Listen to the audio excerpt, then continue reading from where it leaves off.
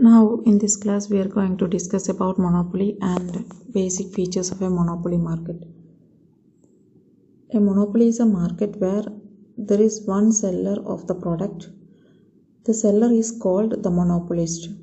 That is, a monopoly is an industry with a single firm in which the entry of the new firm is blocked. Such a market has only one seller but has many buyers.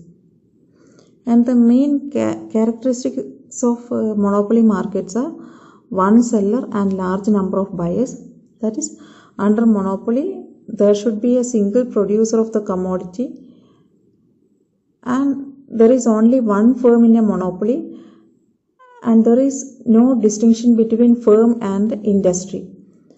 But the buyers of the product are large in numbers. As a result, no buyer can influence the price. And the second characteristics of monopoly market is that monopoly is also an industry.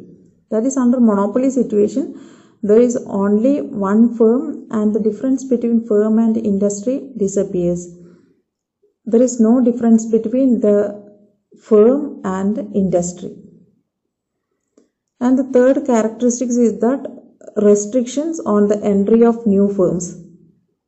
That is, under monopoly there are some barriers or restrictions on the entry of new firms into the monopoly industry. And another one is that no close substitute.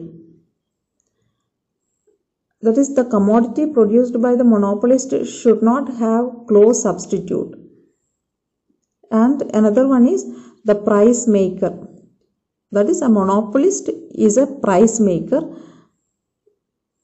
That is, a price maker is one who has got control over the supply of the product. That is, a monopolist has full control over the supply of the commodity. And another features of monopoly market is that price discrimination. That is, a monopolist may be able to charge different prices for the same product from different customers. That is, a monopolist can practice price discrimination. Thank you.